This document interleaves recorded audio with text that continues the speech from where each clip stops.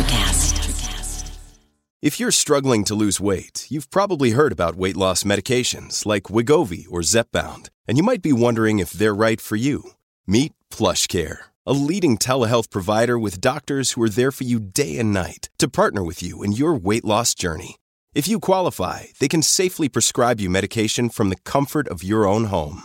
To get started, visit plushcare.com/weight loss. That's plushcare.com/weight loss. plushcare.com/weight loss. At Baker's, no matter where you order free pickup, you get the same great deals as you'd get in-store. So you can save when you order during band practice, or at the dog park, or wherever. Start your cart with the Baker's app and save from wherever today. Baker's, fresh for everyone. $35 order minimum. Restrictions may apply. Subject to availability. Get more ways to save at the Buy 5 or More Save $1 each sale. Just buy 5 or more participating items and save $1 each with card. Baker's, fresh for everyone. Blog Talk Radio.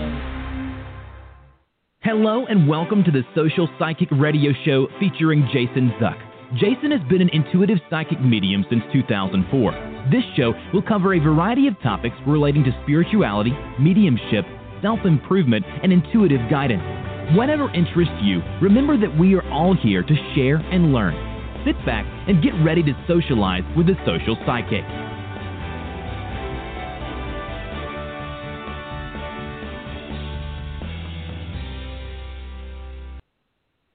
Hello and welcome to the Social Psychic Radio Show. This is Jason Zook. It's with great pleasure that I have special guest Jamie Edwards Ciofalo, a veteran school administrator with over 20 years of experience working with special needs students and leading school counseling and crisis response programs. Jamie will discuss identifying the common signs of distress in others, coping with disaster and traumatic events, and helping our children cope with stress during this coronavirus pandemic. As an EdTech innovator, he has designed educational software products and a comprehensive online learning system. Jamie earned his master's degree in educational administration, and he has a Bachelor of Arts in psychology. Full disclosure with our audience, Jamie's my older brother, and I am extremely excited to have him on to talk about this very important topic within the context of his educational background and professional experience. Jamie also has a company, Onspire Learning, which provides informational courses to educators and parents on such topics as the coronavirus and other topics as well. It's with great pleasure that I welcome Jamie to the show. Welcome to the show, Jamie. Hey, Jason. Thanks for having me. Thanks for coming on. I am really excited about us talking about these topics because of their relevance to what we're dealing with right now in light of the pandemic. I first off, want to make sure, how's everything going up in New Jersey right now? Today is March 26th, right? Yes, 27th actually. 27th, that's track right. Of days all being self-quarantined. It's rough. I just pulled up a headline. The county we grew up in and that I work in now has more coronavirus cases than 38 United States. Than individual states, so it's bad up here, and it's not slowing. You know, each day it's doing what the experts said it would do. It's growing exponentially, and we're just taking one day at a time, hoping everyone stays healthy and uses common sense and logic and reason, and and also stays emotionally healthy, and that's what we're going to talk about tonight. Exactly. Thank you for coming on to talk about this. The first thing I want to talk to you about is your background as a school administrator. I know part of what you've done in your background was counseling and crisis response programs, and I wanted to see if you could talk a little about that based on your experience in terms of how that would apply now with this pandemic that we're experiencing. Right. As a school administrator, overseeing special education programs and school counseling programs, I've had the responsibility of also leading the school's crisis response team, and each time there's a crisis response, it's never exactly the same, but it's very similar. And what I'm concerned about is this is, we are in a crisis, And one of the key factors of being in a crisis is, maintaining, some sense of routine and a sense of trying to find normal, even though we're in an abnormal period of time. And what we're dealing with right now is very unique.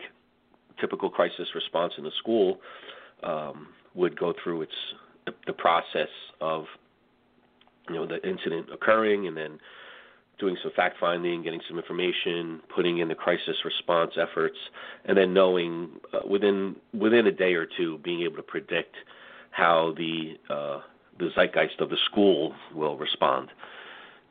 This is unique. People are being, required to stay in their homes, not go to work. Their tired routine has been overturned, and the one key to a crisis response is trying your best to have the masses be able to experience routine while you pull out those individuals who are not dealing having a healthy response to the crisis. So, we're in uncharted territory here. I've never experienced this in my lifetime, and I'm concerned about how it's going to impact parents, especially parents who are responsible for taking care of children and then may also be taking care of their own parents, whether they reside with them or not, if their parents are living independently or in a nursing home, assisted living facility. So we're in a very difficult time, and I think we need to be focused on how we are responding to this event and how it impacts us as individuals, and then how we can help ourselves and then help those around us. Absolutely, absolutely. When you say working as a community, what type of things would you see us being able to do as a community? I've started seeing glimpses of so many very positive things that are being covered, of people coming together, donating their time, being courageous, coming back from retirement as a medical professional to return to help our society. I just was to see what your opinion is on all of that as well. Is that what you're thinking as well? Well, that's very challenging, and that's a perfect example of how this crisis is different from all of the others. Each time there is a unfortunate event, whether in society or within a family, the typical response is for a gathering. If a family has a crisis, a traumatic experience, people come together. They'll come together at a home, or if we have a passing of a loved one, you have the experience of the wake and the funeral and the repast where people come together. And in society as a whole, we know very well, those of us who recall the experiences of 9/11 and terrorist events where people come together.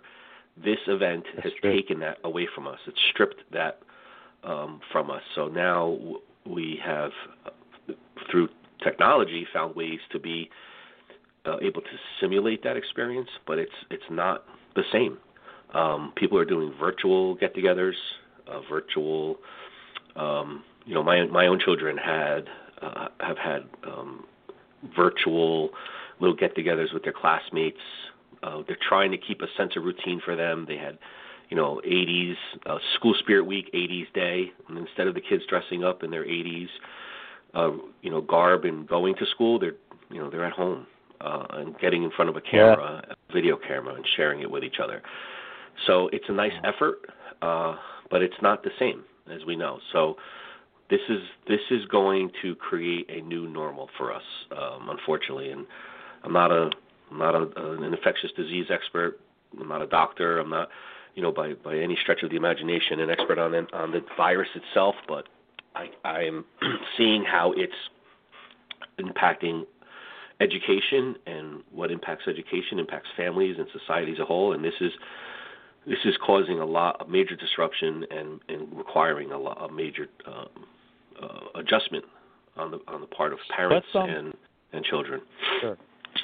Let's get into that for a second. I know that obviously none of the schools are open at this point through most of the country because of the circumstances, and most schools have moved to online learning approaches. I was going to see if you had any kind of opinion as to that, its effectiveness, and if that's going to be maintained for longer than just this current school year. Well, I think it's unfortunate that we needed a worldwide pandemic to push education, to shift the paradigm of education to be more responsive and open to what we're trying to do right now, which is remote learning. If we were in school, it would provide more opportunities for blended learning, which would be partial live instruction and then the rest remote. But I think it wouldn't be fair to judge how effective the remote learning is because it's right now being implemented very clumsily.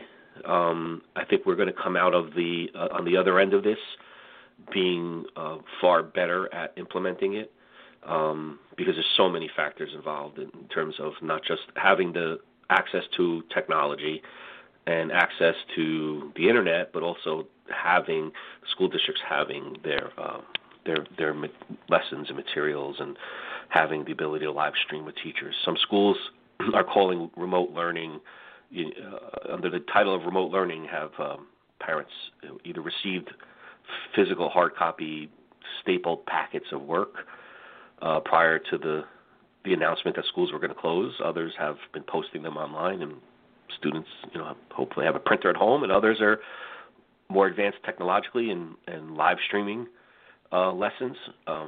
So it's right now it's a big patchwork experiment. Huh? Yeah, it's patchwork, and I wouldn't. I'm not being critical in any way of it because I think it's the best we can do right now. I think we're going to come out of this with changes. I think, emergency closer days of snow days, emergency closings, things of that will be a thing of the past. We'll be able to have students not miss holidays and cut off vacations because of bad weather. They'll be able to do this remote learning from home. Many states will change their laws to permit it, which is a positive. But unfortunately, we had to have such a bad experience to cause us to make that change. It's really the group that's being forgotten is the group that I'm primarily responsible for. 50% of my administrative role is special education. The other 50% is school counseling, and the special education is the area that's really being forgotten. Because not only forgotten in a malicious way, I mean how you can't provide occupational therapy, physical therapy via internet. That's challenging.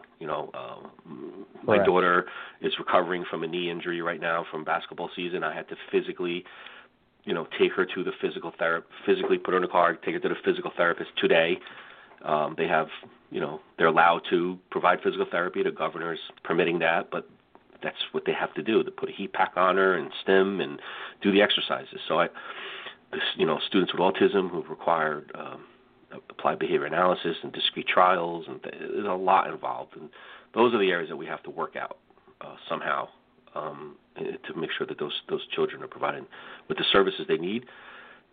We'll have to make up all those sessions when the time comes, when we get there.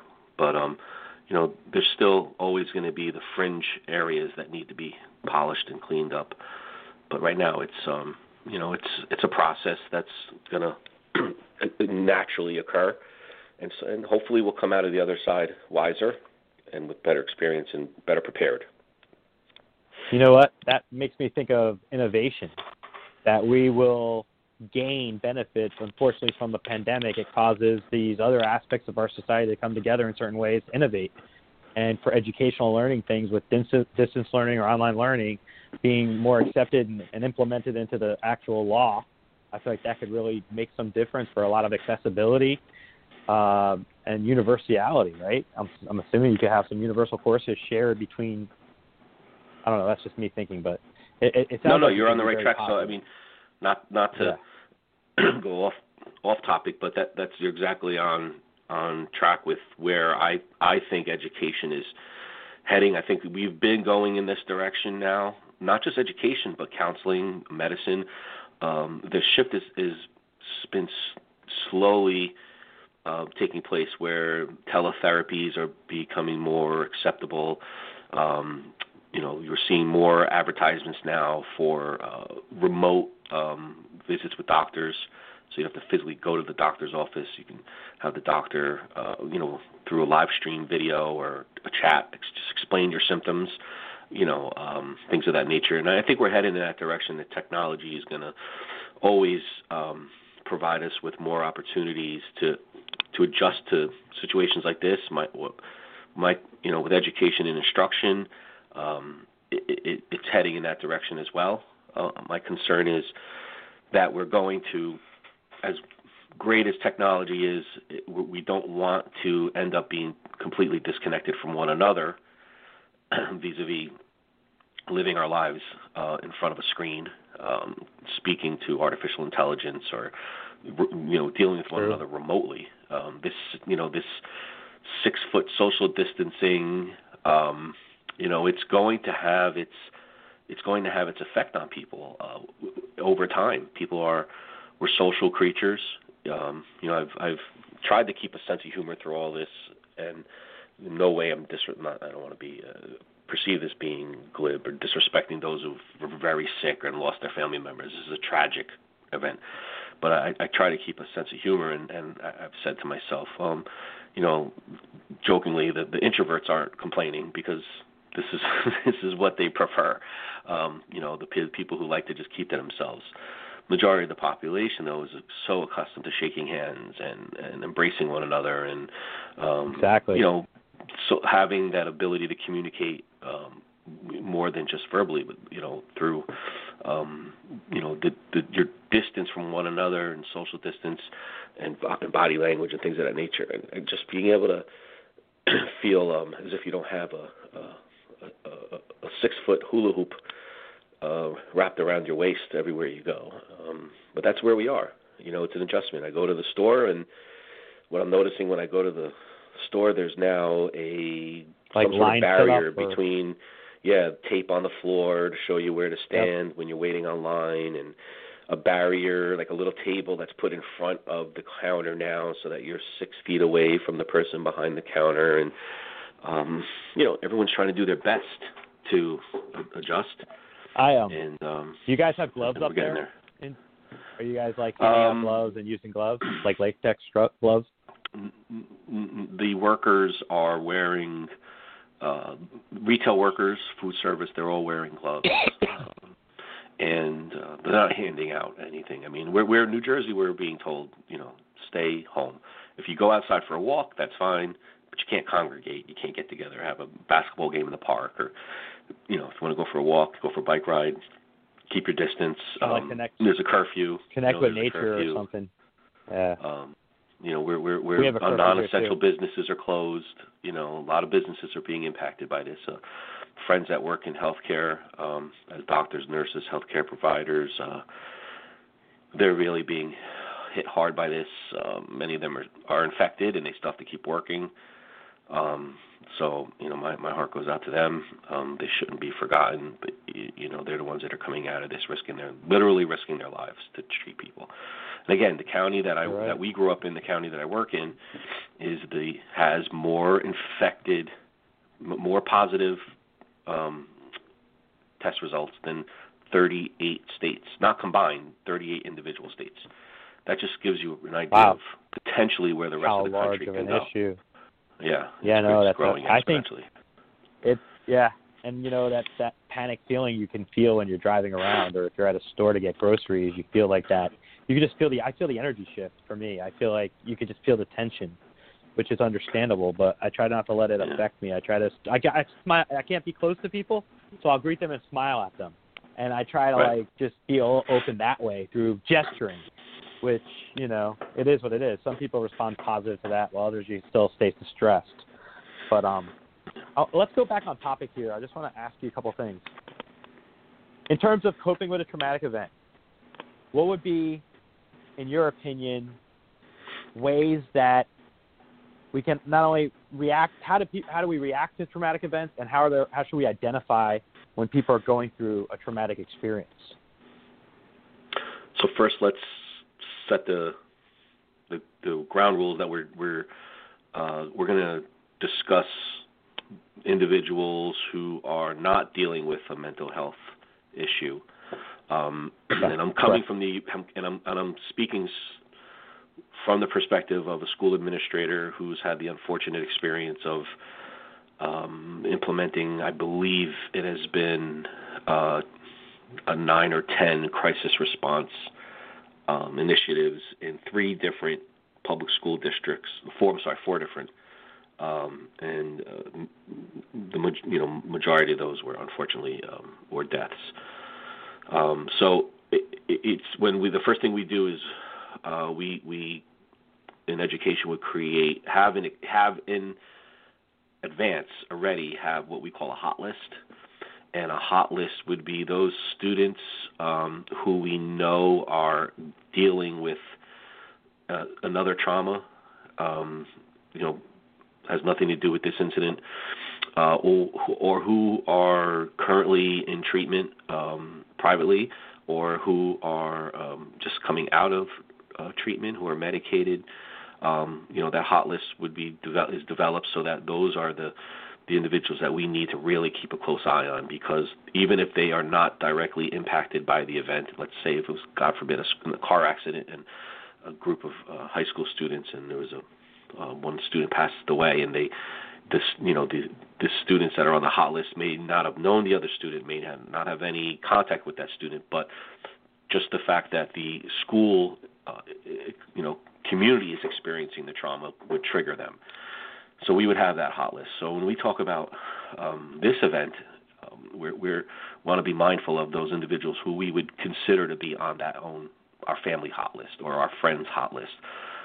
Who is the friend or the family member that we know is dealing with mental illness, is on medications, is seeing their therapist regularly, making sure those people are cared for and receiving their medications, that someone's getting to the pharmacy to get the medication for them, because they are at a higher level of risk than those of us who may not be dealing with those issues regardless of the event.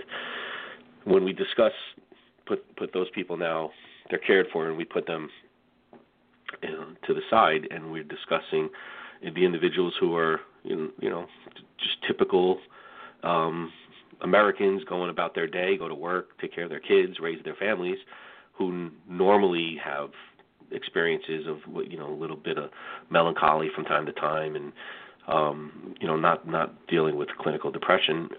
But there's a trauma experience like this does not come in the perfect checklist of responses. So the key that when we do a crisis response, and I remind the school counselors and psychologists and social workers each time, is what we're looking for is change. So we're looking for a change in behavior, and having them make sure that they're asking the students and the staff as well, are you sleeping more or are you sleeping less? Are you eating more or are you eating less? Are you tempted to drink more or use drugs? Or are you, anything involving a change? Because that change is an indicator of the response to the trauma.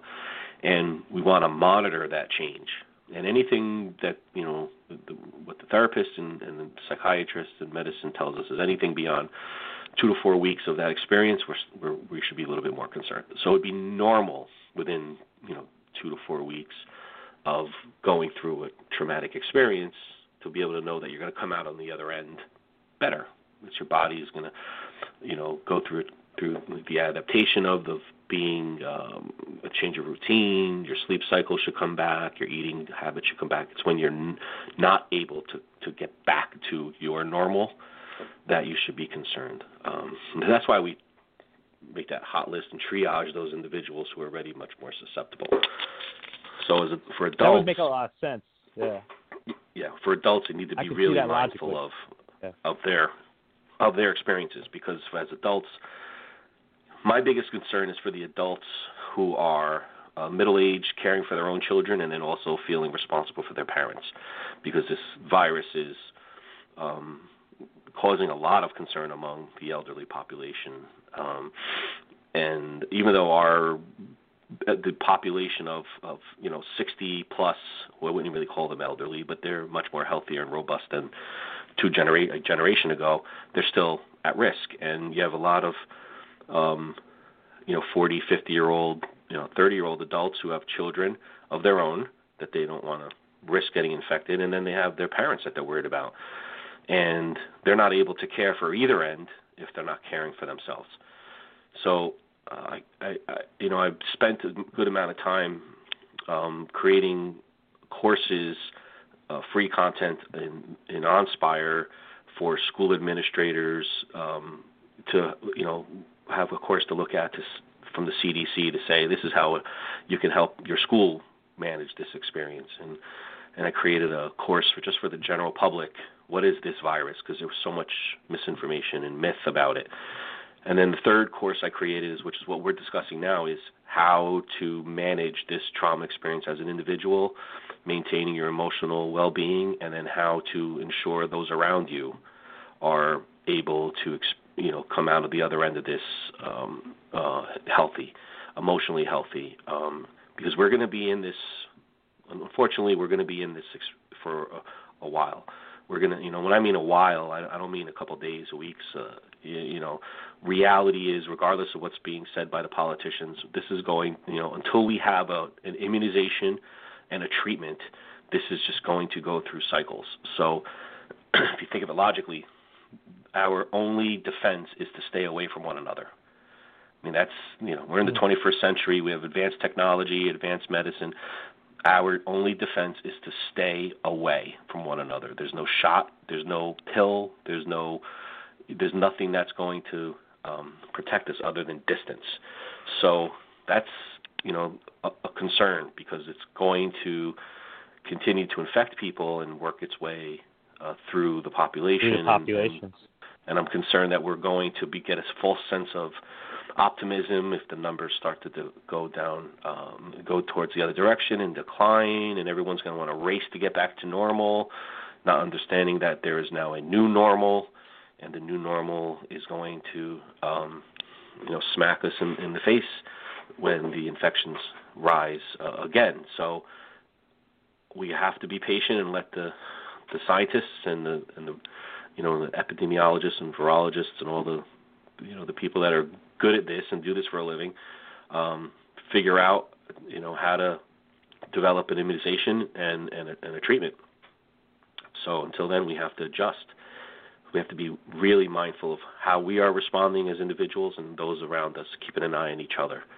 And I'm concerned that's hard to do when you're doing it virtually for many people. Someone who lives alone. How about people? People live alone. Exactly. Individuals are living alone. You're hopeful that they have some version of remote connectivity, whether it's a phone or an iPad or a tablet or a computer, and they have the ability to use it and they're comfortable using it. Because this is different. This is very different. This is not a one-off event that's going to have a week later have a candlelight vigil and coming together and holding hands. It's not going to happen. I think one of the things I'm just going to say is I feel like our role, or our understanding of the role government should take in our lives with certain things like public welfare. I feel like this is going to change, or security of the society. This is going to change the opinion of what role government should take and how the federal government should step up and do certain things to support state governments. In pandemics, for example, there are certain things like that are being tested right now. And we're seeing, trial and error patchwork of things. But I think you're going to see that in the future. So maybe there'll be a different understanding of our role government's going to play in our lives and for the benefit of things. Government and leadership. Leadership. Yes. I said I said this to colleagues right before our public schools were closed, that this is going to weed out the true leaders from the fugazis, from those who have the title but don't have the leadership ability. And again, I'm not being. It may sound critical or harsh, but it's true. And it's an opinion. You can. It's just leadership. Will rise. You got to hope that we have, strong, decisive, pragmatic leadership. This is not a time for Effective leadership. There's not a time for, playing to the will of the people. This is time that leadership has to be able to tell the people, as much as you want to do X, you can't. And I'm sorry that your investment account for your pension is down right now, but we need to maintain our health and well-being, and this is becoming a national security concern, and I think we have to, and it's going to be a time where it's going to show us that we are, should be more humble. I think we're the world superpower. We're leading the world economically and with technological advancements, but yet there's still this unseen, we can't see it by the naked eye, this virus that has crippled us. I think that's humbling for us. I think we still are we're going to come out of this realizing like we are not the superior species. Obviously there's a war right now against a virus, and the virus it's kicking our butt because we don't have a defense. I mean, I imagine going into a war with no known defense and no weapon. We have no way to fight it. We'd have, we're in retreat. So as much as the political powers are saying we're in a war, we're in retreat, and we're in the foxholes, just waiting and waiting and waiting and waiting for reinforcements, and that reinforcement may not come for another 12 to 18 months. So we're going to see what our leadership is going to be tested, and it's being tested now. And consensus is not always.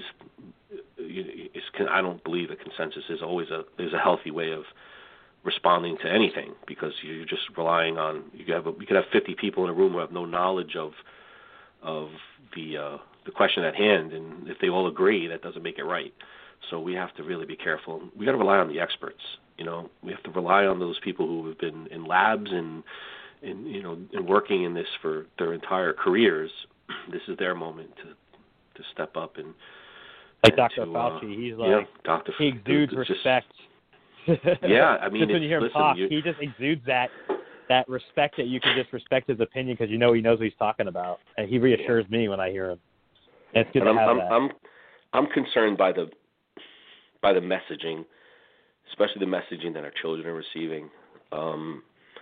Social media is, the jury's still out on it. Misinformation, you mean?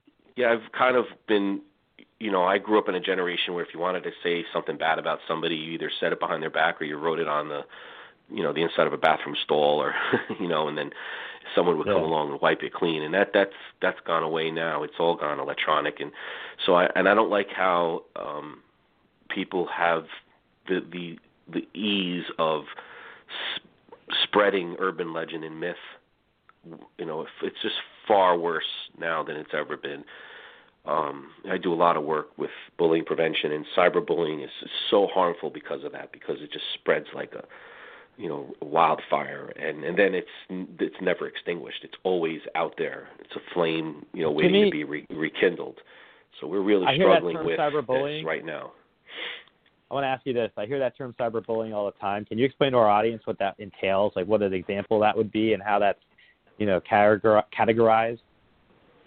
Well, it's a form of aggression, whether it's a direct act of aggression or passive aggressive, and it could be excluding individuals electronically from text messages, from chats, from posts, purposely not liking someone else's post, encouraging others to exclude someone, saying terrible things about someone, using any electronic form, whether it's a text or a Facebook post or Twitter or whatever it may be, impersonating individuals, trolling them, cyber flaming. I mean, there's so many different bizarre. What's cyber flaming? You get into cyber flaming is this generation's way of, saying that you are exposing someone and burning them up in front of everybody else, kind of like putting them down. in front of others, publicly? publicly Okay. in a mass way, yeah. Outing them, so to speak. So, it's scary because people are getting their information from social media, and you don't know who that source is.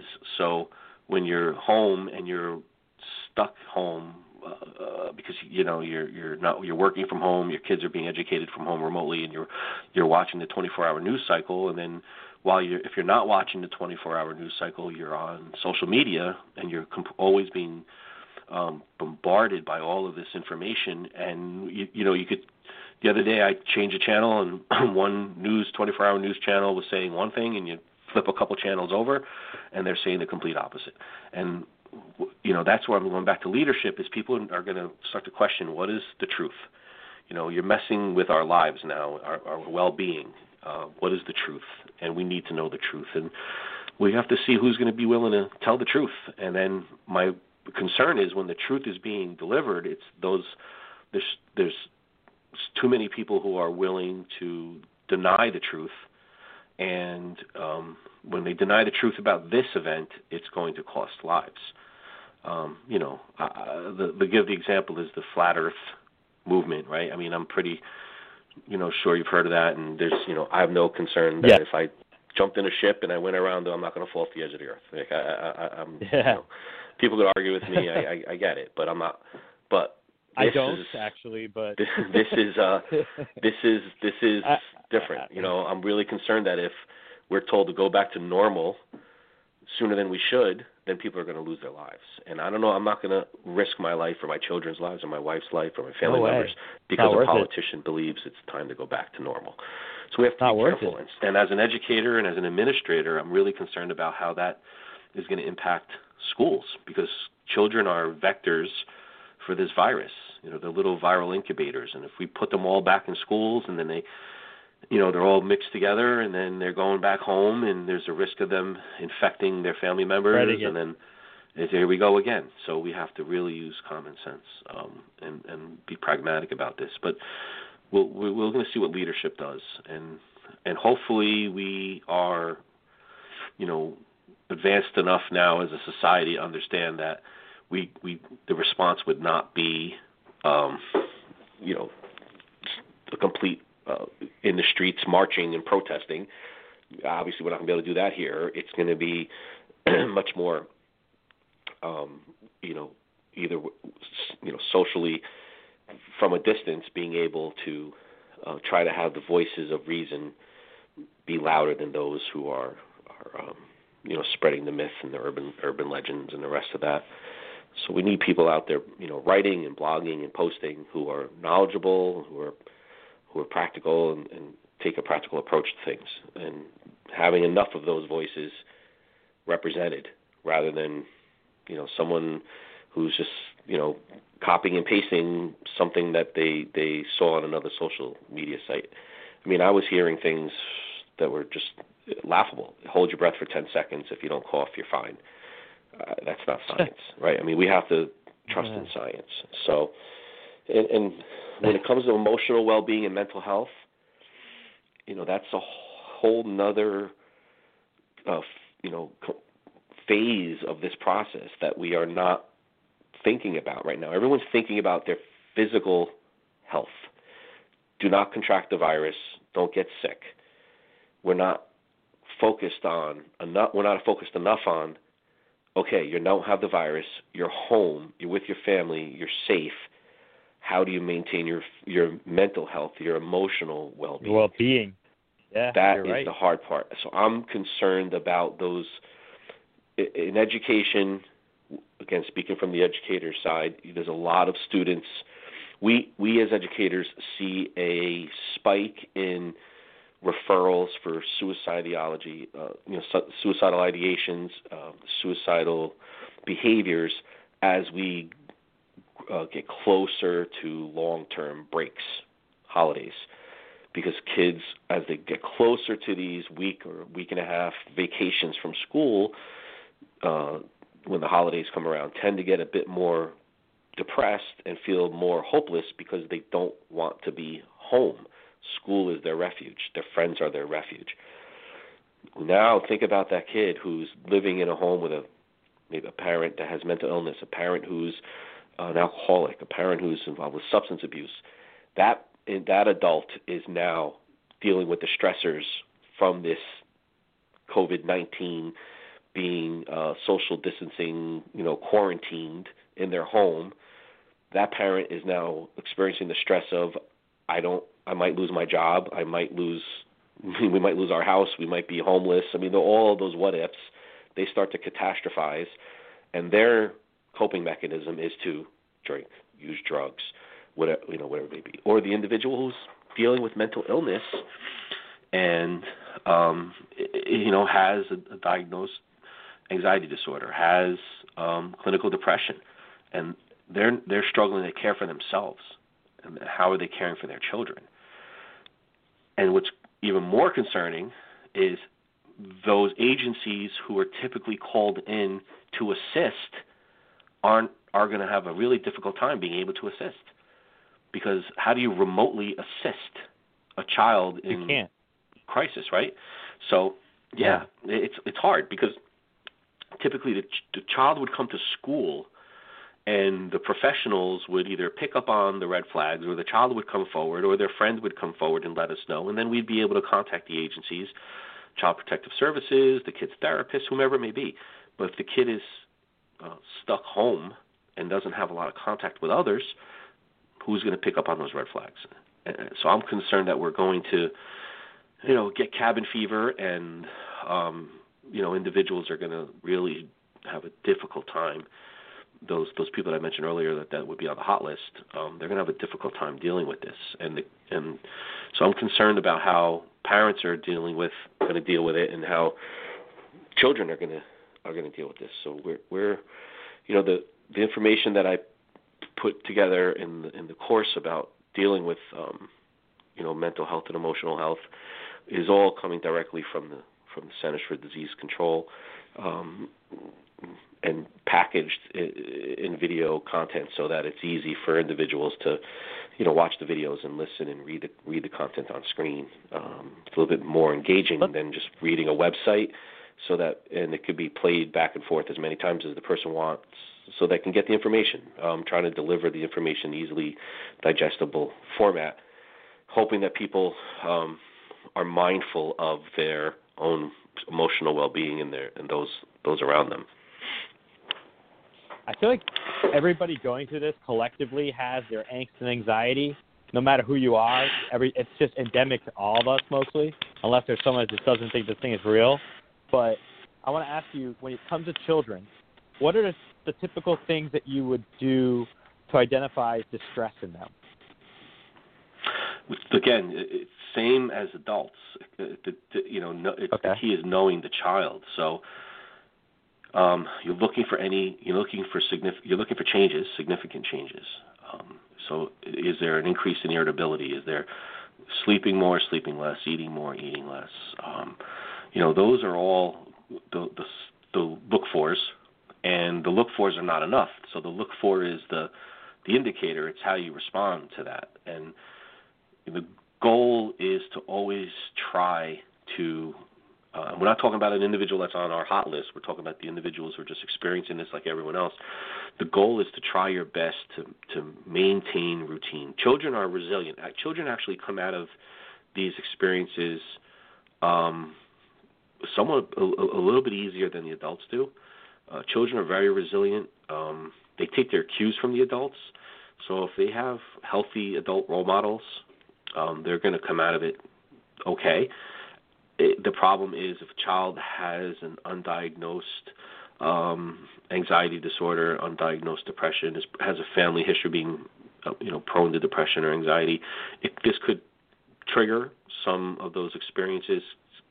You wouldn't want a child to mimic the behaviors that they're seeing from the adults in the home. But kids all respond differently, and it's not all going to be a response that's from within. It could also be responses that they're picking up on, the cues from the outside. So, I know you're looking for one answer, and that's the hard part. There is no one single answer that's going to fit all of these. So what parents and caregivers should be looking for is change, is significant change. Is a child who's typically happy, outgoing, engaging, now much more withdrawn, going off to another part of the house. That doesn't mean we're going to rush to call 911 and suicide hotline and get a psychiatrist or a social worker in the house. It means we're going to engage and talk and see what's going on, because it's natural to respond to this event with change and changes in behaviors. We don't want that change to be long-term, and we don't want it to then adversely impact the person's lifestyle. So if they, stop bathing, stop eating, eating too much. Everyone's, the memes on social media right now are all about toilet paper, hoarding toilet paper, parents making comical memes about homeschooling their kids. I've seen those. Suspended my kid today, and the teacher got fired for drinking on the job. The funny memes, and then the third one that's really popular is all the weight gain that's going to happen as a response to this. So it's natural. People are eating their supplies and stuff. It's just what's the long term? So we're looking for 2 to 4 weeks of consecutive, 2 to 4 weeks of this behavior, and then not coming out on the end of that, getting back to a normal. There's going to be a new normal. So we're looking for kids to be able to adapt to this.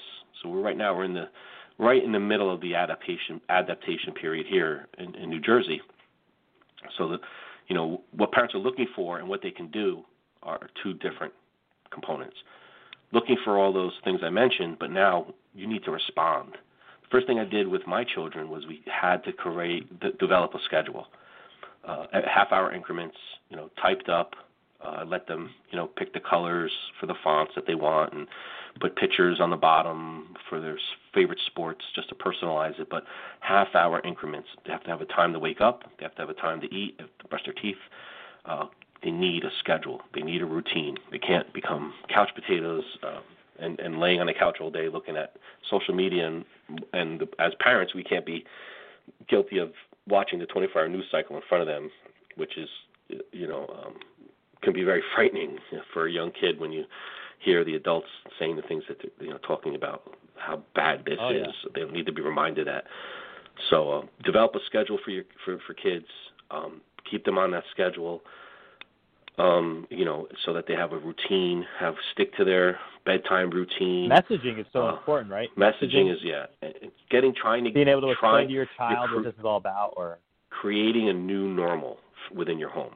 Your home is now your workplace, the school, the playground. It's all now in one.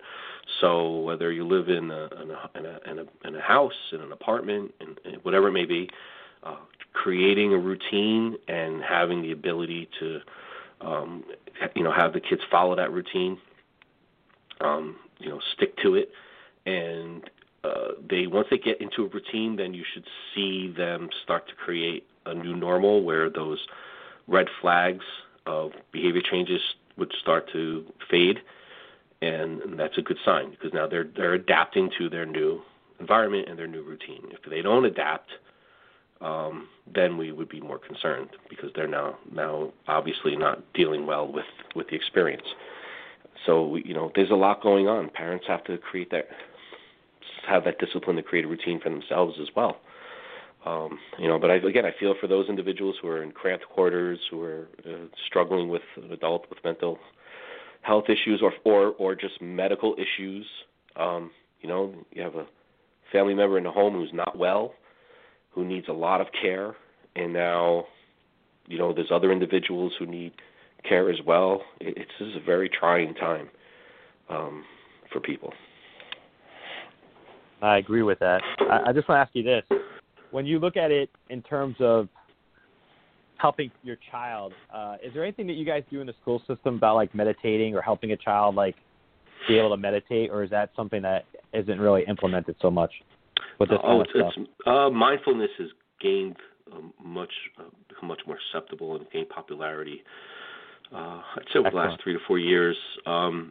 So, yes, having students, again, and that's something that can be done as a family, as an individual, or using technology. There's what we do in our online curriculum courses for students through Onspire, because we have character education, bullying prevention, teaching civility and cultures. At the end of those courses, we actually have a mindfulness unit that just takes the students through a deep breathing exercise. It's not, it's non-denominational. It has nothing to do with religion. It has nothing to do with spirituality. It has to do with relaxation.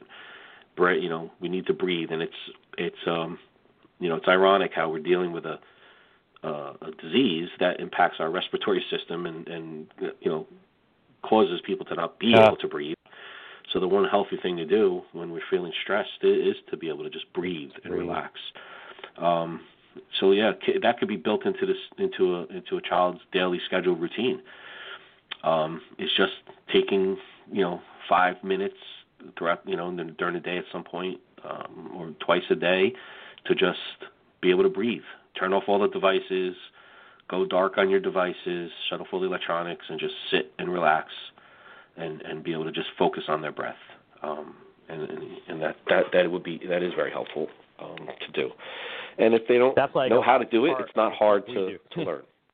Right. Yeah, I was gonna say that's a large part of the stuff that we do in our area. The new, not new age, but I'd say meditation and mindfulness kind of stuff. Mind, body, spirit. I want to.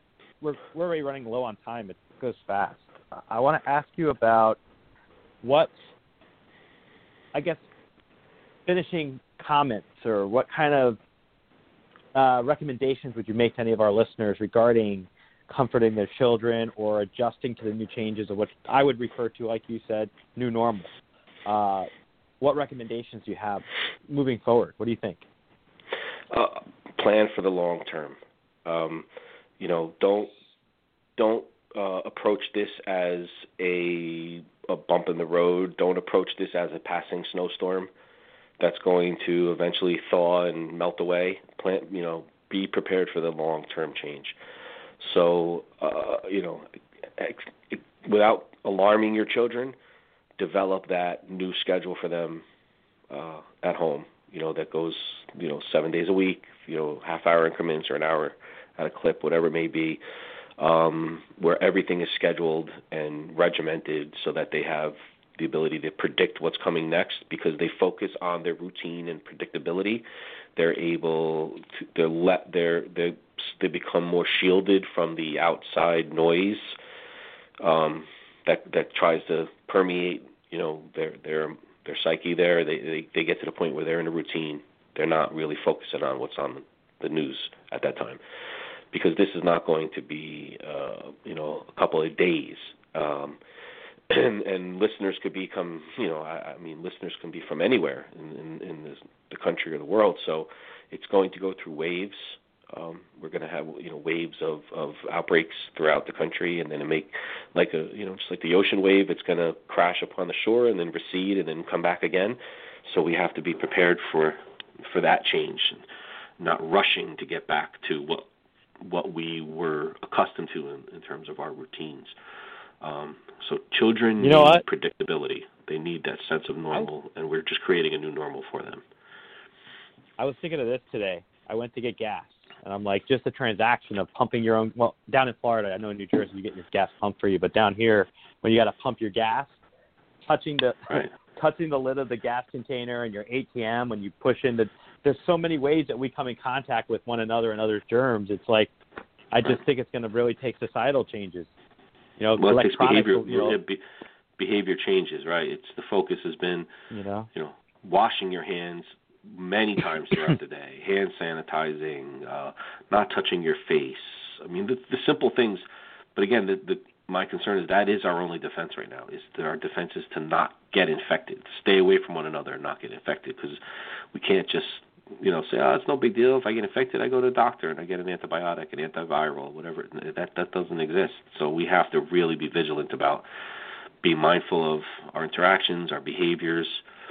But other than the infection, it's, okay, I'm home, I'm safe, I'm not going to get infected. How am I going to deal with my emotional and mental well-being?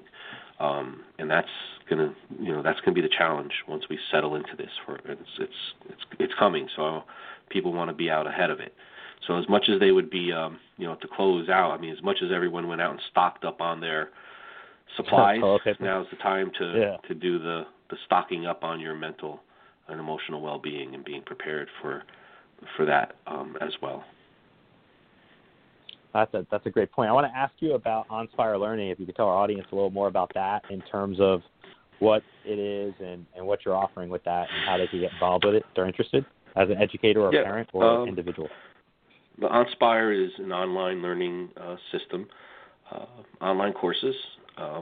We develop content for schools, professional training for educators, online courses for students.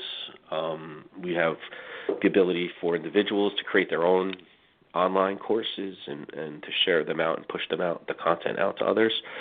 And it's all connected to our other software products. We have bullying prevention software called Hibster, because in New Jersey it's harassment, intimidation, and bullying. We have a software program that focuses on the intervention plans for the schools would develop for students, for Section 504 or response to intervention or health plans. So we have a comprehensive suite of educational products, but OnSpire has enabled us to open it up to be more than just the educational sector and provide others with a platform to not just take courses, but to teach courses. So we're really excited about that. And so the focus has been the last few weeks with this event has been to use the platform to provide free content for users to view the information that the CDC has been providing, but just produced in a format that's easier to digest and reading from a website. So we try to keep our content short segments. Rather than a 1 hour straight video, we would break it up into 10 6-minute videos, or just to make it easier for people to watch and come back and take it in different components, different chapters and units. And it's great. Something that's helpful during a time like this, and anything that gets information out that's helpful to people is a good thing. So what I'll do is, I know I have the website onspirelearning.hipster.com on my program notes for this episode. So if anyone's interested in wanting to check that out, you can check that out in the notes for the program. Let me ask you this, Jamie. Going forward, what lasting suggestion would you make to anyone in our audience about how to do some self-care for themselves? Yeah, absolutely create a schedule and a routine for yourself. Being relegated to our homes, it's just far too easy to slide down that slippery slope of not bathing, not getting dressed, it's like not leaving the couch. You gotta break your house up into different, units. Have an area to do your work that's devoted, if you're working from home, an area that's devoted for work, so that when you hit that area, you turn on the switch and you're in work mode. Have an area for rest and relaxation. So develop a routine, a schedule for yourself, and develop areas within your home that are identifiable to you, because you're creating you're just taking your world and making it smaller and bringing it in. And it can be done anywhere. It could be a small apartment, or people have a large home and they have a home office. It just helping your mind adjust to the change. In the same way that those people, the one who's incarcerated, they'll take an 8x10 cell, but they know this part of my cell is where I do my push-ups, and this part of my cell is where I do my reading, and this part of my cell is where I wash and bathe. It's the same concept. People need to be able to do that and have those unseen line of demarcations that help divide out the house and their day. Break it up into smaller compartments. That's all we have to do, is break it up into smaller compartments and, predict your day. And it goes fast. What I'm hearing a lot of people say is, what day is it? They're losing track of days. which is nice. It's like that's how you feel when you're on vacation, right? You lose track of days. Or retired. You're not. We're not right. Or retired, right? Right. So, but if within the day you know what you're predicting, then the number of the day is not the name and the number is not as important as what you're doing now. So focus on being present in the now. At 10 a.m., this is what I do every day. At 1 o'clock, this is what I do, and this is where I do it. Don't mix locations because your brain, you want to condition your brain to know that when it's seated, your body's seated at a specific location, that it's during a certain time of day that it's in that mode, and it'll become a habit, and it'll become predictable. It's the same as when we're commuting to work and on Monday to Friday, and then for some reason on a Saturday you're on that same road and you missed the exit that you needed to get off because your mind thinks we're going to work. We're going to work now, and you're not. So you want to get in that rhythm of being able to break everything up and then reshuffle the deck and be in a new routine and a new rhythm, and that helps because you'll have a sense of routine and normalcy. I like the way you recommend that and suggest that. I also think mental wellness is such an important part of any component of health that has to be taken into consideration when people are talking about these shifting changes in our society. I mean, the mental mind, body, and spirit connection is all can be done within our home. I mean, if you don't have a treadmill and you can't go outside, you can walk up and down stairs. You can walk in place. You can do all of that. Just you break up your day to be able to have it scheduled, and then you break up the interior of your home so that different locations serve different purposes. It's not healthy to lay in bed all day, right? It's not healthy to sit on the couch all day. So you'd want to be able to, I'm noticing with my family, we're having more meals together because we usually don't, because we're always on the go. We're having more meals together. My wife is able to cook a meal, and we all can sit around and eat and not feel rushed to go off to a practice or order in. So that part has been an eye-opening experience. So there's part of me that doesn't want to go back to that old way. There's part that doesn't want to go back to that. It is interesting to compare that and think of these differences of slowing down versus, how our normal was previous, our old normal versus the new normal. That's definitely something to take into consideration. From my vantage point, I had an opportunity to have 2 weeks with our mom. She stayed here for 2 weeks and went back today to her place, but that's quality time I hadn't previously expected to enjoy. So, it's interesting. You can even enjoy your own pets more if you have pets. There's a lot of people who own animals, and they can enjoy their animals more by working near them. So there's changes. It's just a lot of. It's like shaking up the globe. Like literally in many ways. But let's just pray that shake it up the snow globe, and then it's going to settle, right? And then just adjusting to it each time it shakes, right? One of the things we talk about regularly on the show is paradigm shifts, and that's what we're literally dealing with on a global level is a paradigm shift.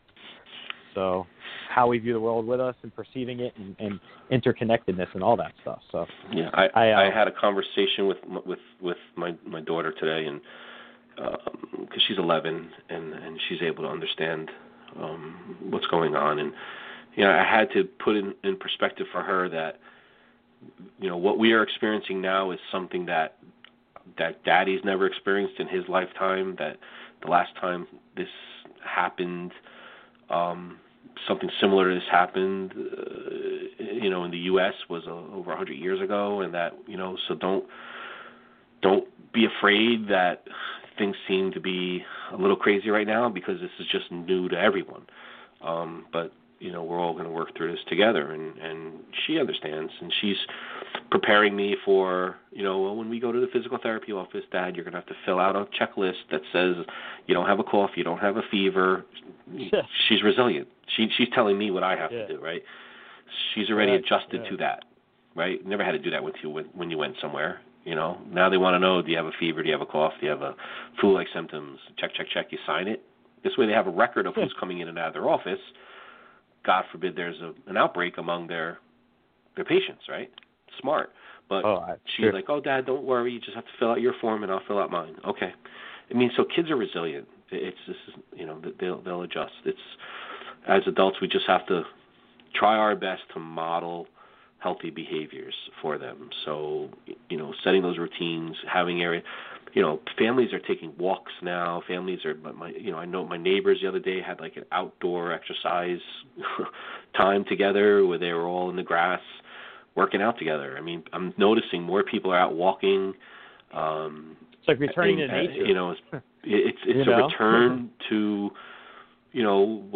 what life was probably like for our grandparents' generation. When the workday ended, it ended, and you had time for family.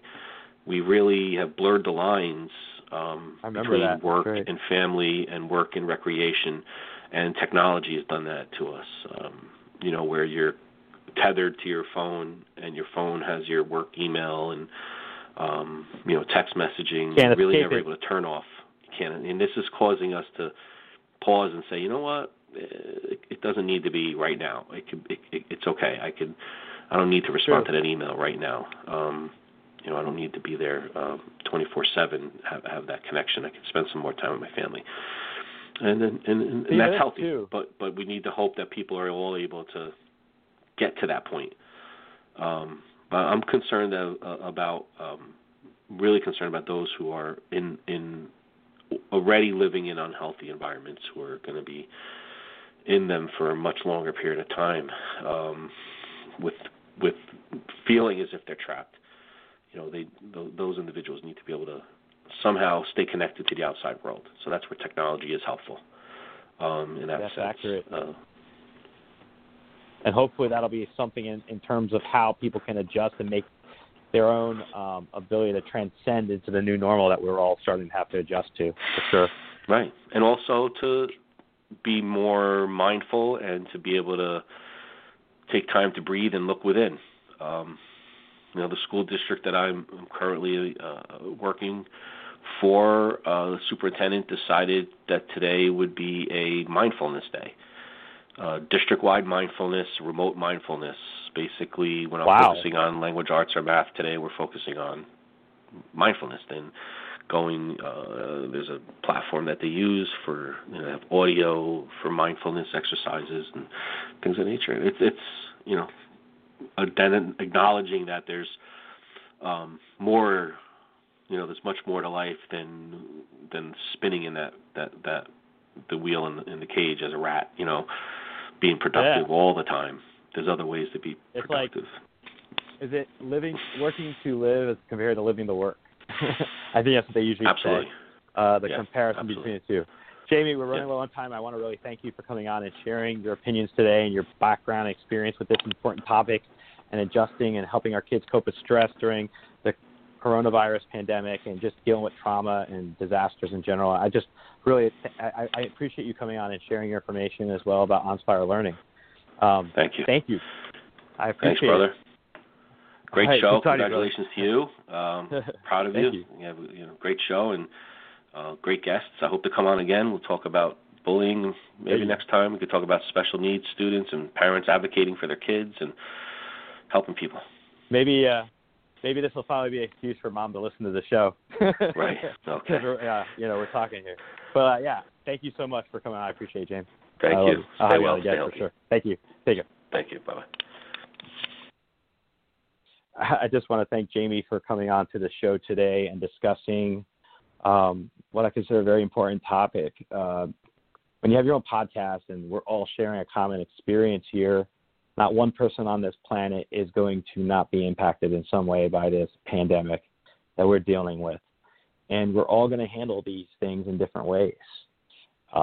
Adjusting to just living under new normal situations doesn't always help us. It creates some anxiety and collective anxiety. I've had moments where I can admit that I've had some panic feelings.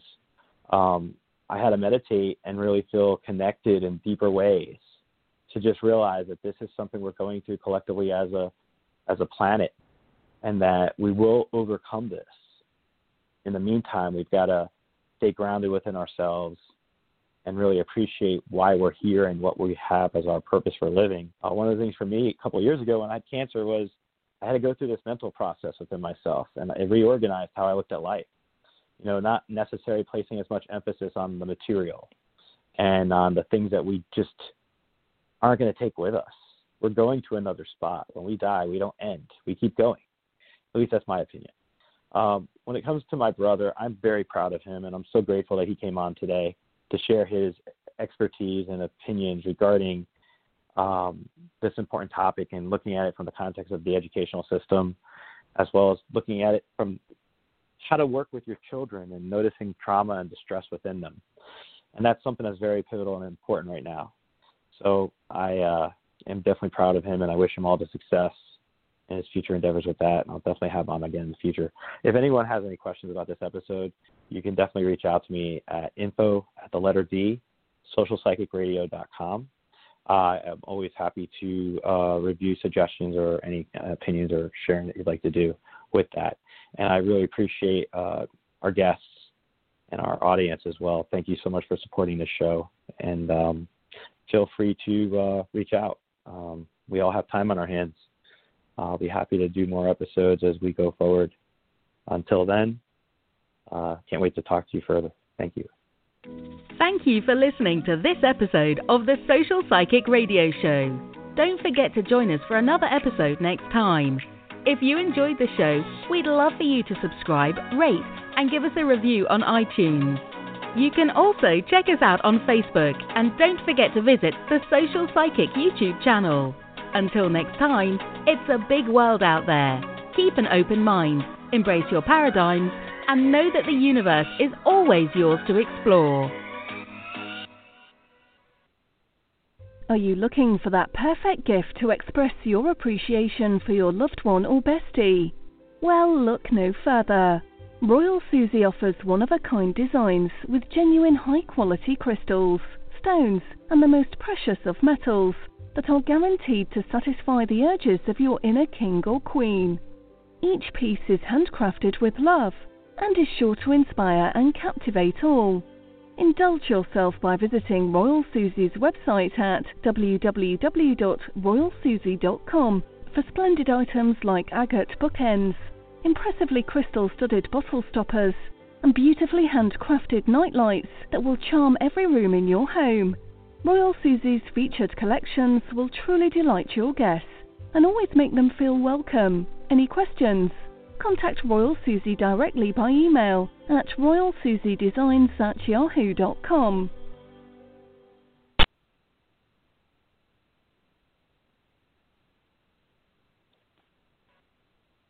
At Baker's, no matter where you order free pickup, you get the same great deals as you'd get in store, so you can save when you order during band practice or at the dog park or wherever. Start your cart with the Baker's app and save from wherever today. Baker's, fresh for everyone. $35 order minimum. Restrictions may apply. Subject to availability. Get more ways to save at the Buy 5 or More Save $1 each sale. Just buy 5 or more participating items and save $1 each with card. Baker's, fresh for everyone. Today is working for me. Do you believe that for yourself? Hey, I'm Pastor Julie, and I want to empower you through encouragement. Inviting you to my podcast, Big Truth Encouragement, where I unpack living a faith-filled life. I created my podcast for the ladies, but gentlemen, you'll gain something too. So I invite you to listen to Big Truth Encouragement on Electricast and any platform where you listen to your podcast. Electricast. Welcome to Ringside with Ray and Prince. My name is Ray Leonard Jr. Oh, is that the set? No, that's just my dad. My name is Prince Daniels Jr. Daniels again with a big home touchdown. On this show, we come to humanize athletes, entertainers, business executives. We're going to see what makes them tick. Tuesdays, 10 a.m. Pacific time on Spotify, Apple, Amazon, and wherever you get your podcasts. We'll see you there. Peace and power. Electricast. Electricast.